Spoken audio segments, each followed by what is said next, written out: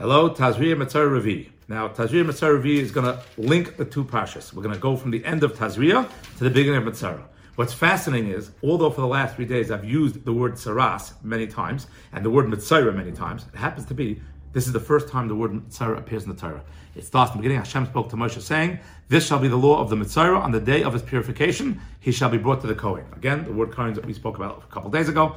And here is the first time the word Metzorah comes. The Hasidic Svarim bring down. It's good for us to know. Although we look right away at the word Metzorah as negative, the man has spiritual ailments, maybe physical ailments. He's someone who was detrimental to the population. We should realize that the word Metzorah itself is only used in the purification time, a positive note. We don't use words in a negative way, only in a positive way. As well, the other word the Torah used until now was the word nega. Nega means affliction, at least that's what Oskol says. Nega, the Sfarim bring down, has the same root letters as the word oneg. Same letters just moved around. What's the difference between nega and oneg? The difference is the ayin is in the front or in the back. When someone looks ahead before he does something, thinks about something he's about to do, he has oneg. He gets to appreciate what he does. He gets to have pleasure. He knows in advance what to do and what not to do. When someone is not thinking ahead, not looking ahead, then sometimes sadly it turns into a nega. But each word has to know that there is positives in life. It looks negative, but they're really positive. We have another famous Musaf art within the concept of the Metzorah. He has to take for himself,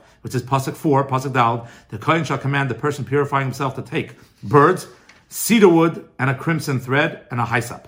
Rashi says that one of them represents arrogance and one of them represents humility.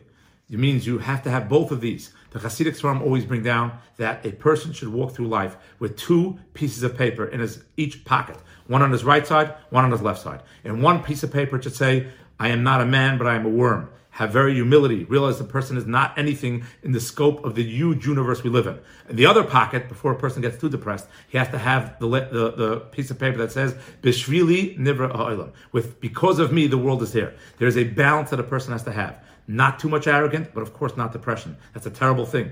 Being depressed, being sad is a violation of a negative commandment probably. And if not a specific of the 613 commandments, it is certainly frowned upon in Judaism. We have to have a healthy balance in life. Not too high, not too low. If someone has Einov, his eye, the letter ayin, before he does something, the balance can be there. Otherwise, the balance is not there. And this is one of the great lessons we have to always know. The Metzorah is coming to purify himself. He takes a thing representing arrogance and a thing representing humility. Why? Balance is important in life.